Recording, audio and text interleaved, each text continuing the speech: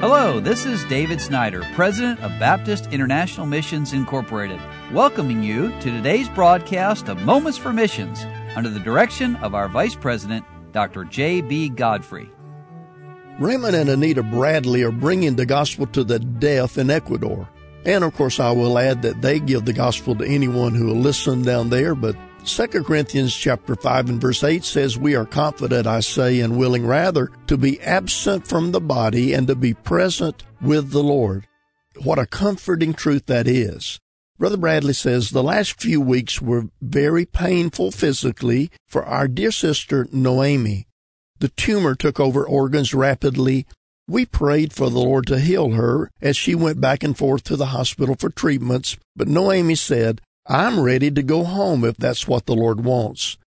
And after a church service back at the end of the year, about 30 of us were at Noemi's house. As we sang and prayed, she went to be with the Lord. We miss Noemi very much, but praise the Lord, she is present with the Lord. My wife and I arrived in Ecuador in October of 1994. A month later, we met Noemi. She had a great burden to reach the deaf, including her deaf daughter. Her prayer was to be part of a deaf church where many deaf could be reached. She thought it would be impossible. And then the Lord brought us to start a deaf church with a hearing ministry. Noemi became a member of our church. She was our first Ecuadorian teacher for the deaf school. Her love and fear of the Lord was a great blessing. She became a very godly Christian, a soul winner, and served the Lord with us for almost 25 years. As the Lord supplies, we share support with our teachers. Noemi did not have much, but she gave by faith half of what we shared with her to missions. Only the Lord knows how He supplied all of her needs. She led Felix, a 97-year-old, to Christ.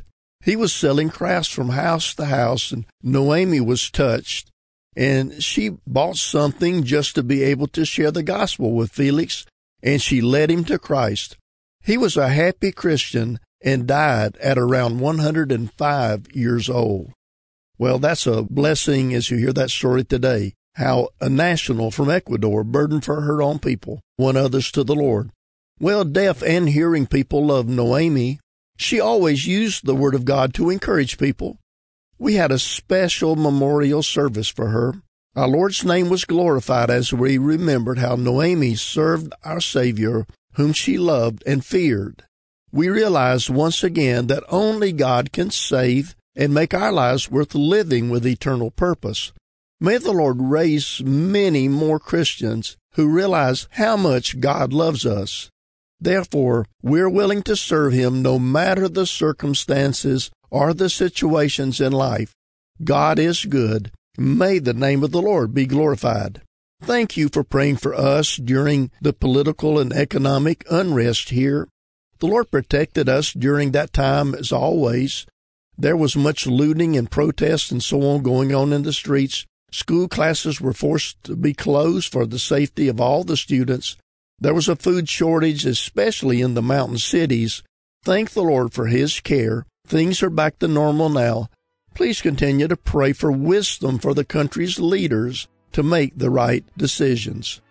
We could not go on without our precious Lord's care and provision for us and the ministry here. We thank each of you who pray for us and give so that we can reach the deaf and the hearing people in Ecuador and beyond. Pray for the Bradley family, if you would. You've been listening to Moments for Missions. For further information, please write to BIMI, P.O. Box 9, Harrison, Tennessee 37341, or call us at 423-344-5050, or you can visit us online at www.bimi.org. Until next time, may the Lord richly bless you.